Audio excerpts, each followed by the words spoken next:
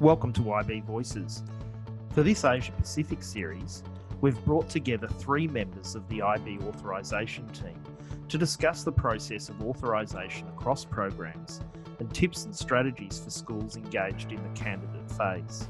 I'm your host Steve Wishart, IBWS Manager for Australasia.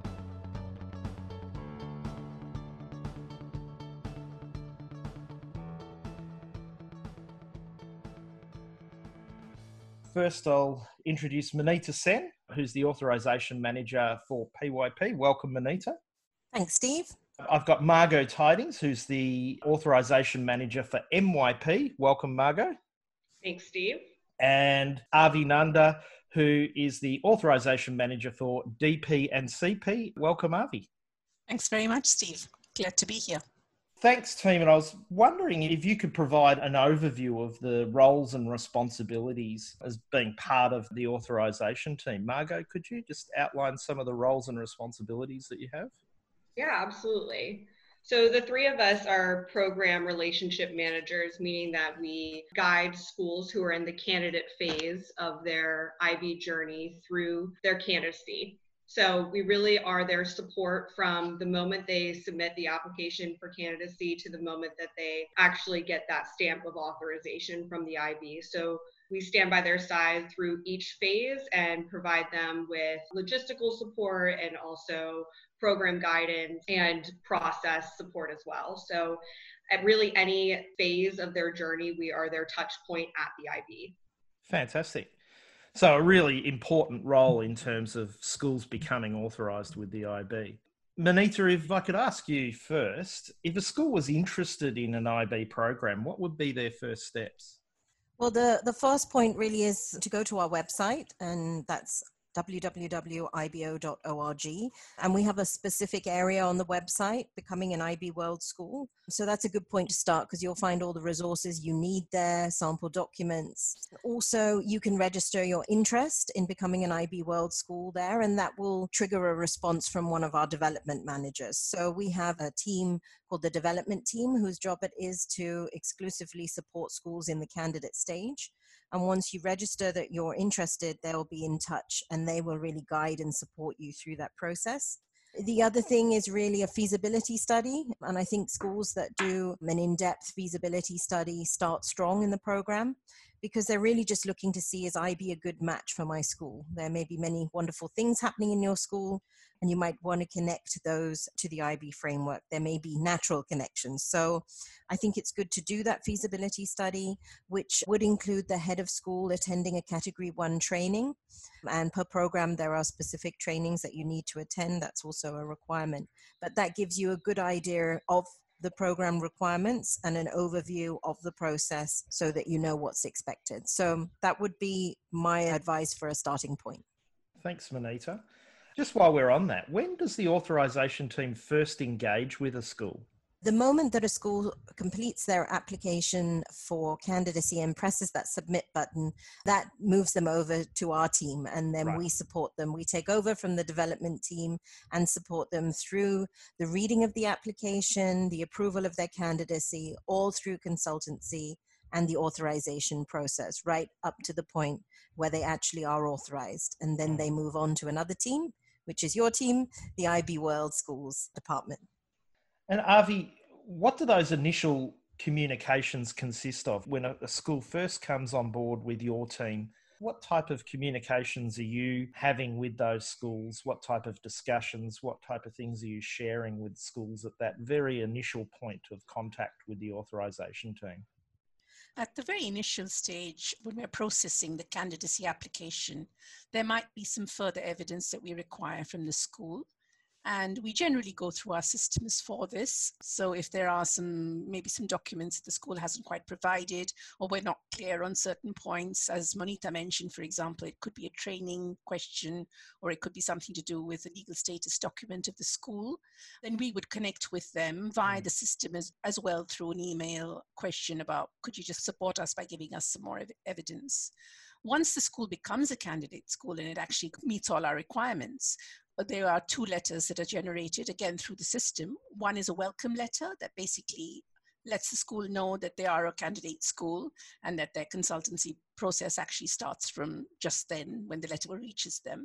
And then there's a second letter that actually introduces the consultant and lets them know about, the different processes that are going to take place during that time of that period of consultancy all the way through to the application. So those are the letters that go through the system. The program relationship managers will also connect with the school directly, either via email or through different platforms. We have a platform here in Asia Pacific called Basecamp, which we just use to connect the consultant and the school together with ourselves so that we're able to support as required and just make sure that everything's going as smoothly as possible through the entire authorization process.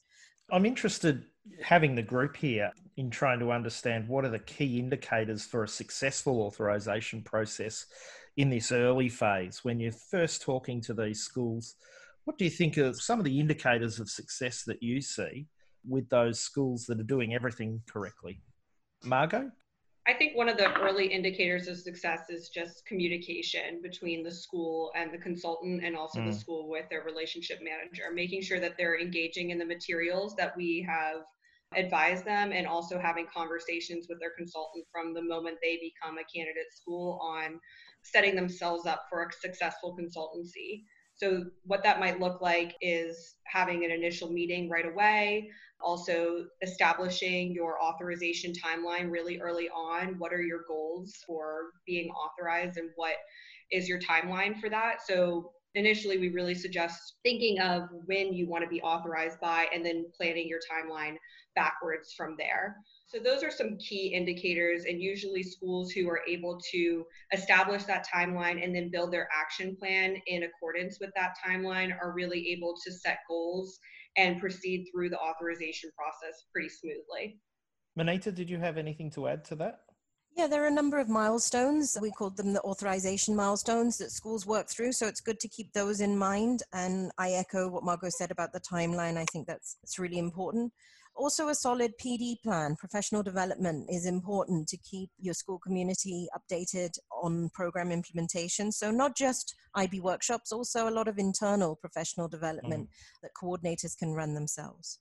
And Avi? Yeah, well, I think it's pretty much been covered, but just that a measure of success is just to see how often the schools are communicating with the consultant and ensuring that that information is being provided correctly and in accordance with our requirements. What is also good to see is that the school is already planning, for example, for its consultation visit. So there would maybe some document sharing that happens before that process with the consultant. The remote consultant obviously will be guiding the school through all the processes, including the documentation.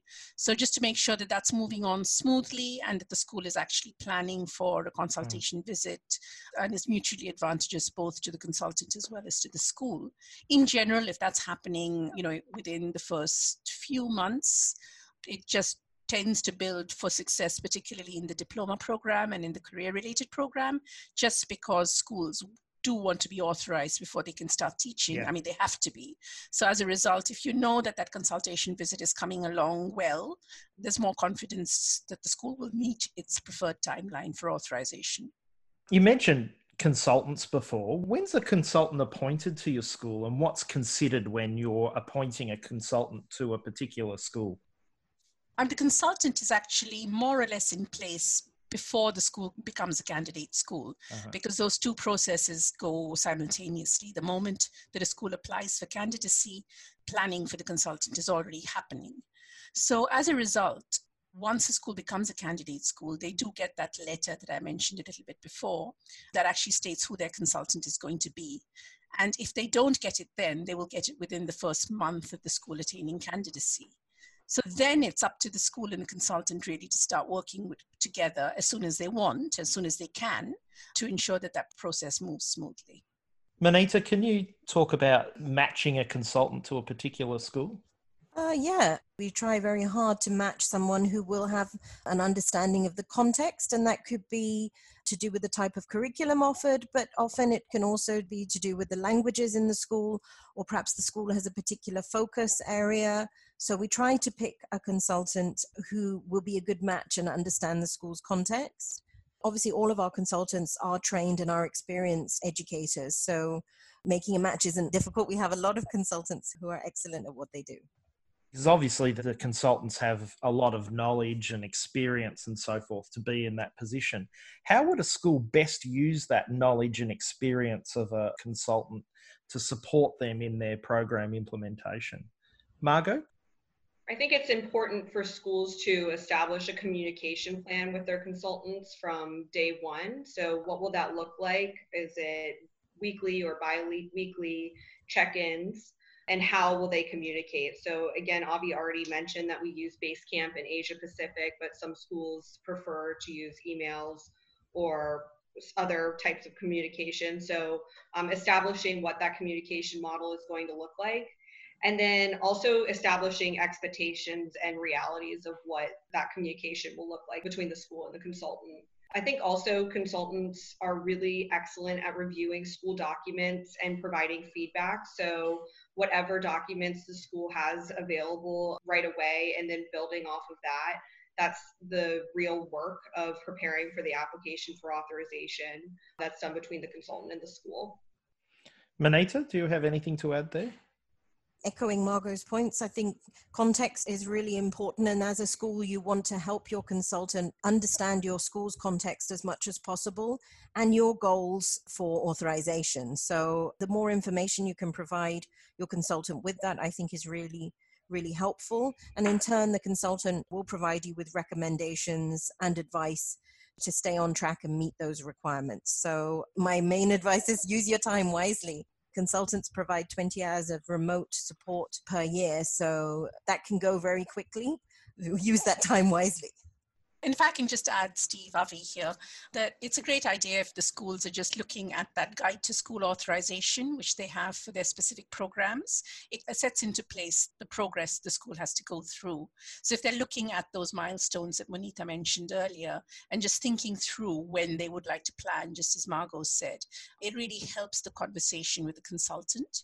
One of the things that the consultant is going to do is to be looking at the initial documentation and looking at the school's application for candidacy, for example, and advising on how the school would need to move forward based on some of the recommendations that are made there. But at the same time, if the school is proactive and is looking at that themselves and also working with their teacher teams and looking at the PD and so on, that really helps to get the consultation going. What reporting takes place throughout candidacy, and how do schools best use these reports to support their program implementation? There are 2 reports that the consultant will provide the school throughout the consultancy process. One happens just after the consultant visits the school for a 2-day visit, so it's really a report of progress up to that time. And the other one is at the end of the process and the consultancy. So really these reports focus on the practices that have to be in place for authorization. So it really helps the school with prioritizing. And they're based on a traffic light system, nice and simple. So anything that has a red or a yellow indicator on it indicates to the school that they need to address that quite quickly through their action plan. And we encourage schools to have SMART goals in their action plan to make sure they're very specific and measurable, realistic, attainable, and that they are time bound as well. Schools really, I think, when they're looking at their reports, need to look at this whole process as researchers and think about what evidence can we provide to the consultant, and also this will be later to a visiting team as well, that these practices are in place or in progress. So I think coming in with that mindset early and thinking of how you evidence things is really helpful. Yeah. Avi, is it the same for DP and CP?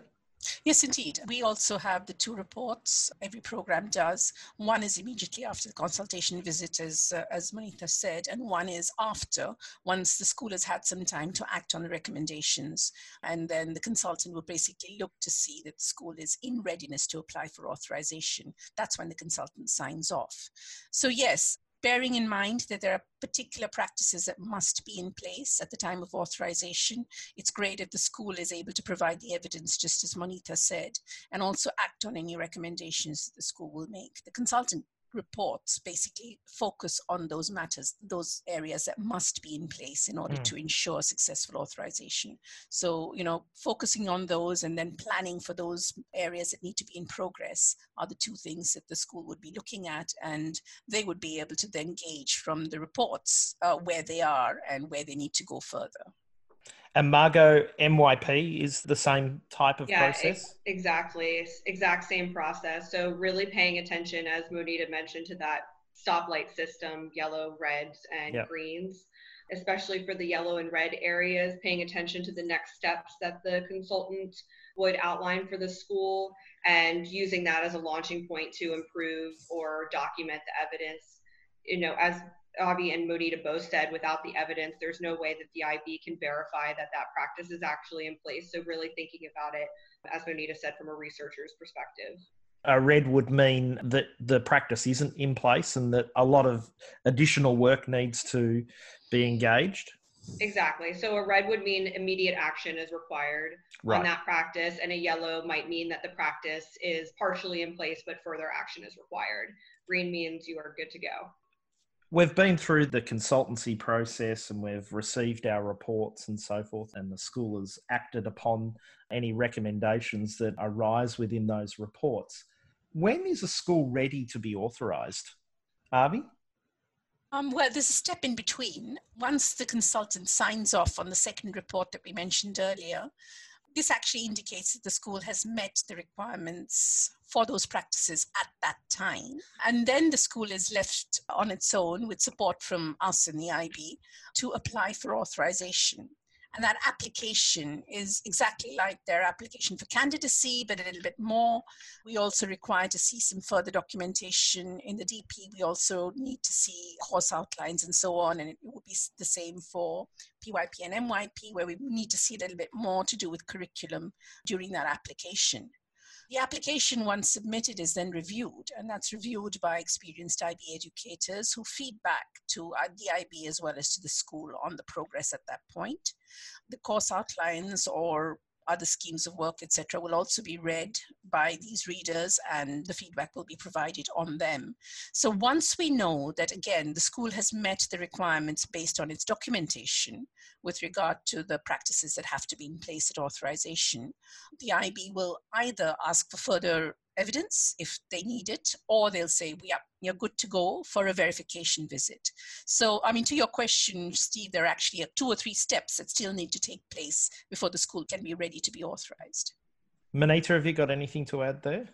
Yeah, we work on a readiness model with schools. So we come from a position that schools own their process and that they have worked with their consultant and planned that so that they know best when they are ready and when they will be ready to submit that application and plan the verification visit.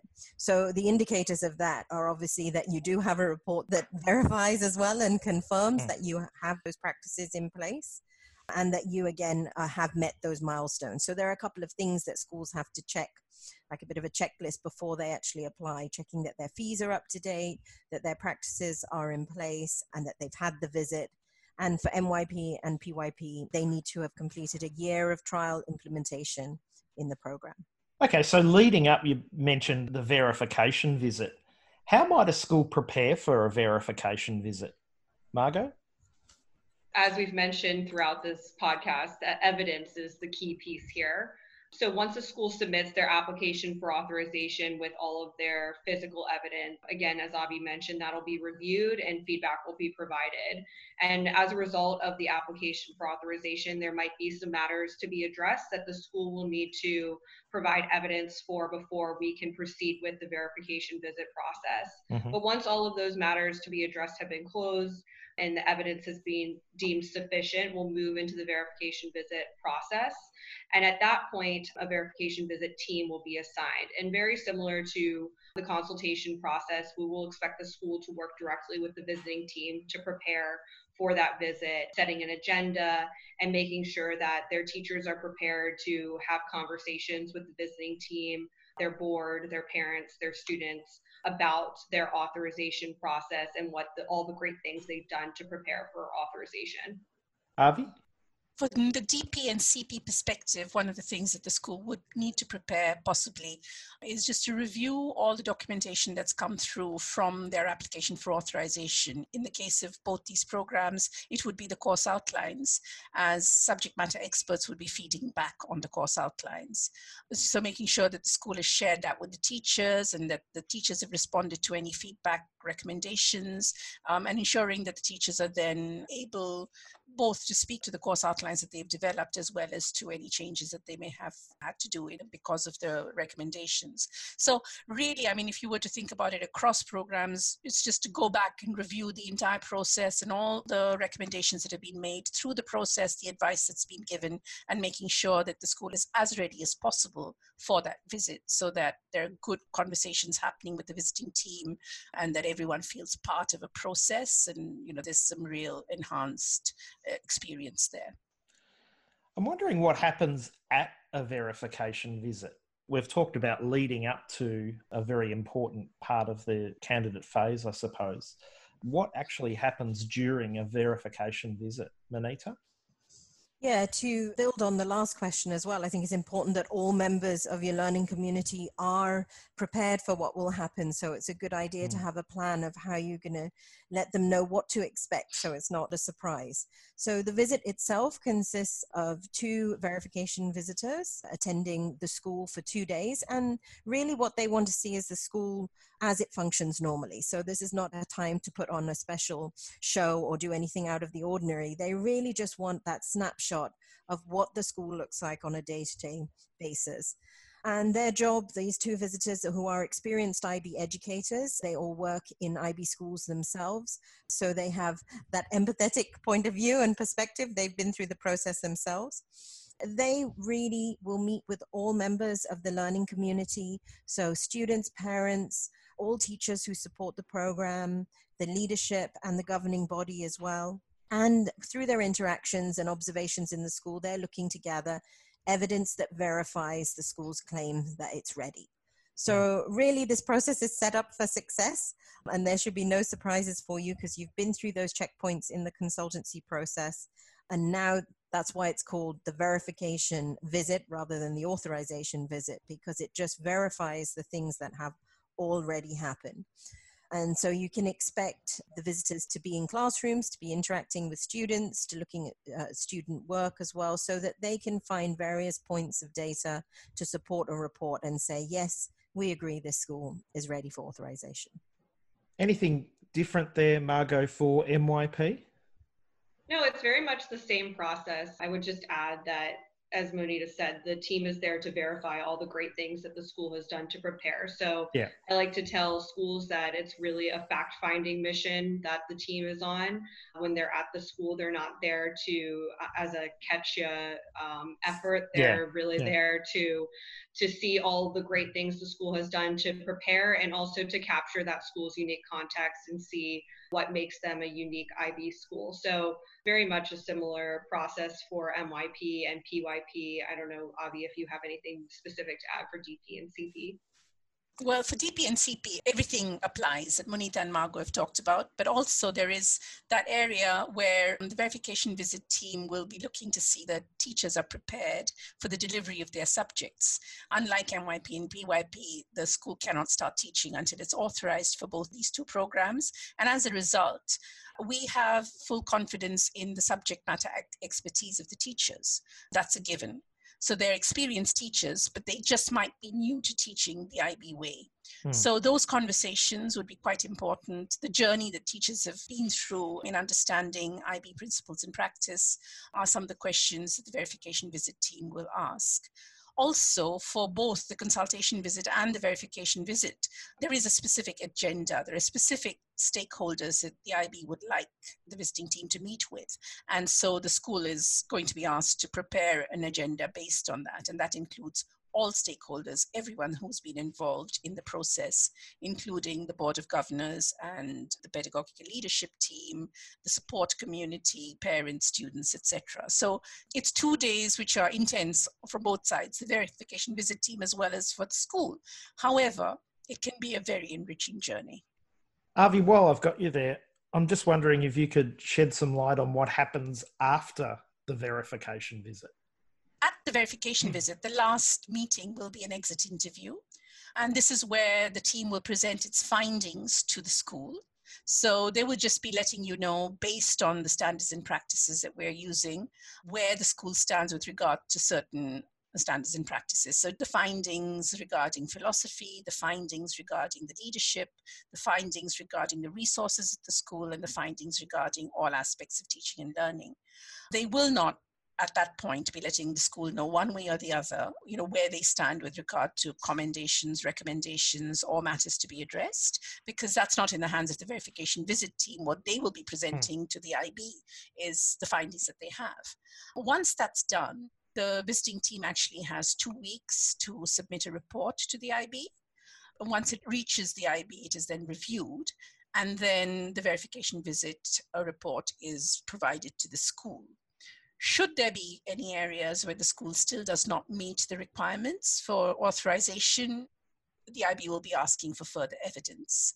And there's normally a timeline, normally 2 weeks, but if the school requires more time, they just have to contact the program relationship managers, and that will be granted in order to provide that evidence that we need.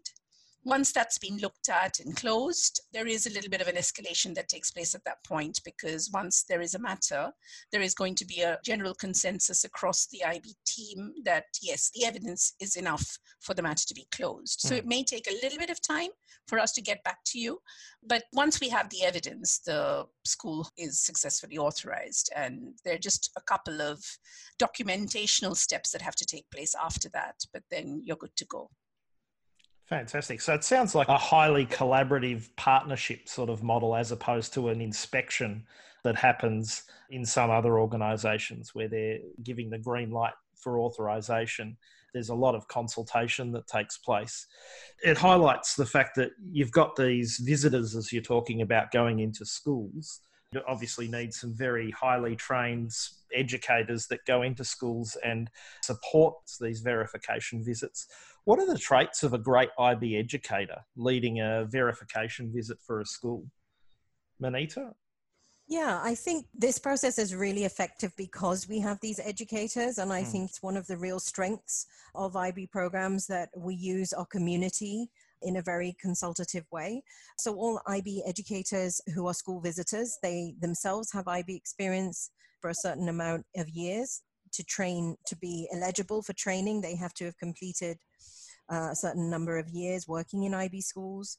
So they're all very experienced within their unique context. And I think that really does help, because it gives you that key of empathy. If you've been through the process of an authorization or an evaluation, you really have empathy with how the coordinator is feeling at that point and with what has gone into it. But you also have the other perspective of, okay, you know what the IB requirements, and you know that requirements look different across contexts. So, how this is implemented in one country and another is different. And that, again, is a real strength of the flexibility of the frameworks that we have. So I think educators having that experience prior, being aware of the context, and being pedagogical leaders themselves really sets them up in a strong position to do this role. What tips or strategies would you provide to schools just starting off with this process? Avi, if I could start with you. Yeah, sure. I think it comes back to what Manita said right at the beginning about the feasibility study that the school might do before it starts its whole candidacy process, looking to where the school is at this point and where it needs to go for the successful authorization.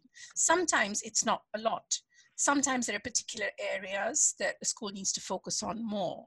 For example, with teaching and learning in the diploma program and in the career-related program, we do want to make sure that there are facilities and resources to support the various subjects that are there. There are some health and safety requirements that come up from time to time. There are expectations for collaborative planning, for example, that also come up possibly across all programs. So looking to see, well, where are we right now? What do we provide for our students in our teaching and learning environment now? What may we need to do in the future, and how are we going to get there?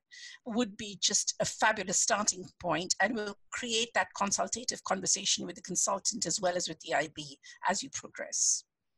Thanks, Avi. Margot?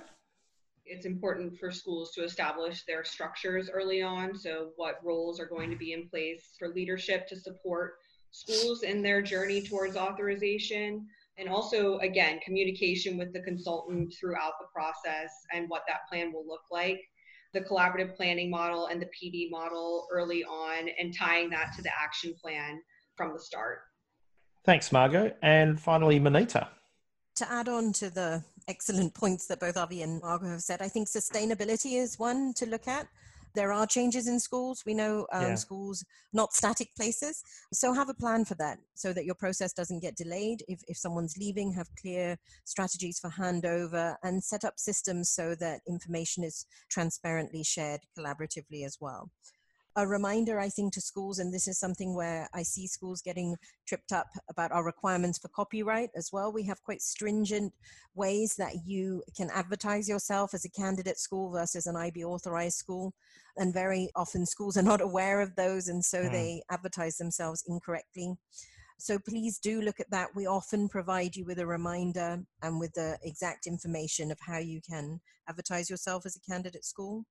And the last point really is just, there are so many resources that the IB provides. So I would advise all schools to set some time to really look through these and organize which ones will be useful to you. And just as a little plug, as the authorization team, we have actually just finished developing a set of nano support material for authorization. So exactly the questions we've discussed here, we've broken them up into 6 mini sessions with a bit more detail and references to the documents as well. And those will soon be available to all schools. So those will be good resources for schools going through this process too. Thanks for listening to this episode. I'd like to thank our panel for sharing their insights and expertise. Make sure you subscribe to IB Voices so you'll never miss an episode. Stay tuned for our next instalment.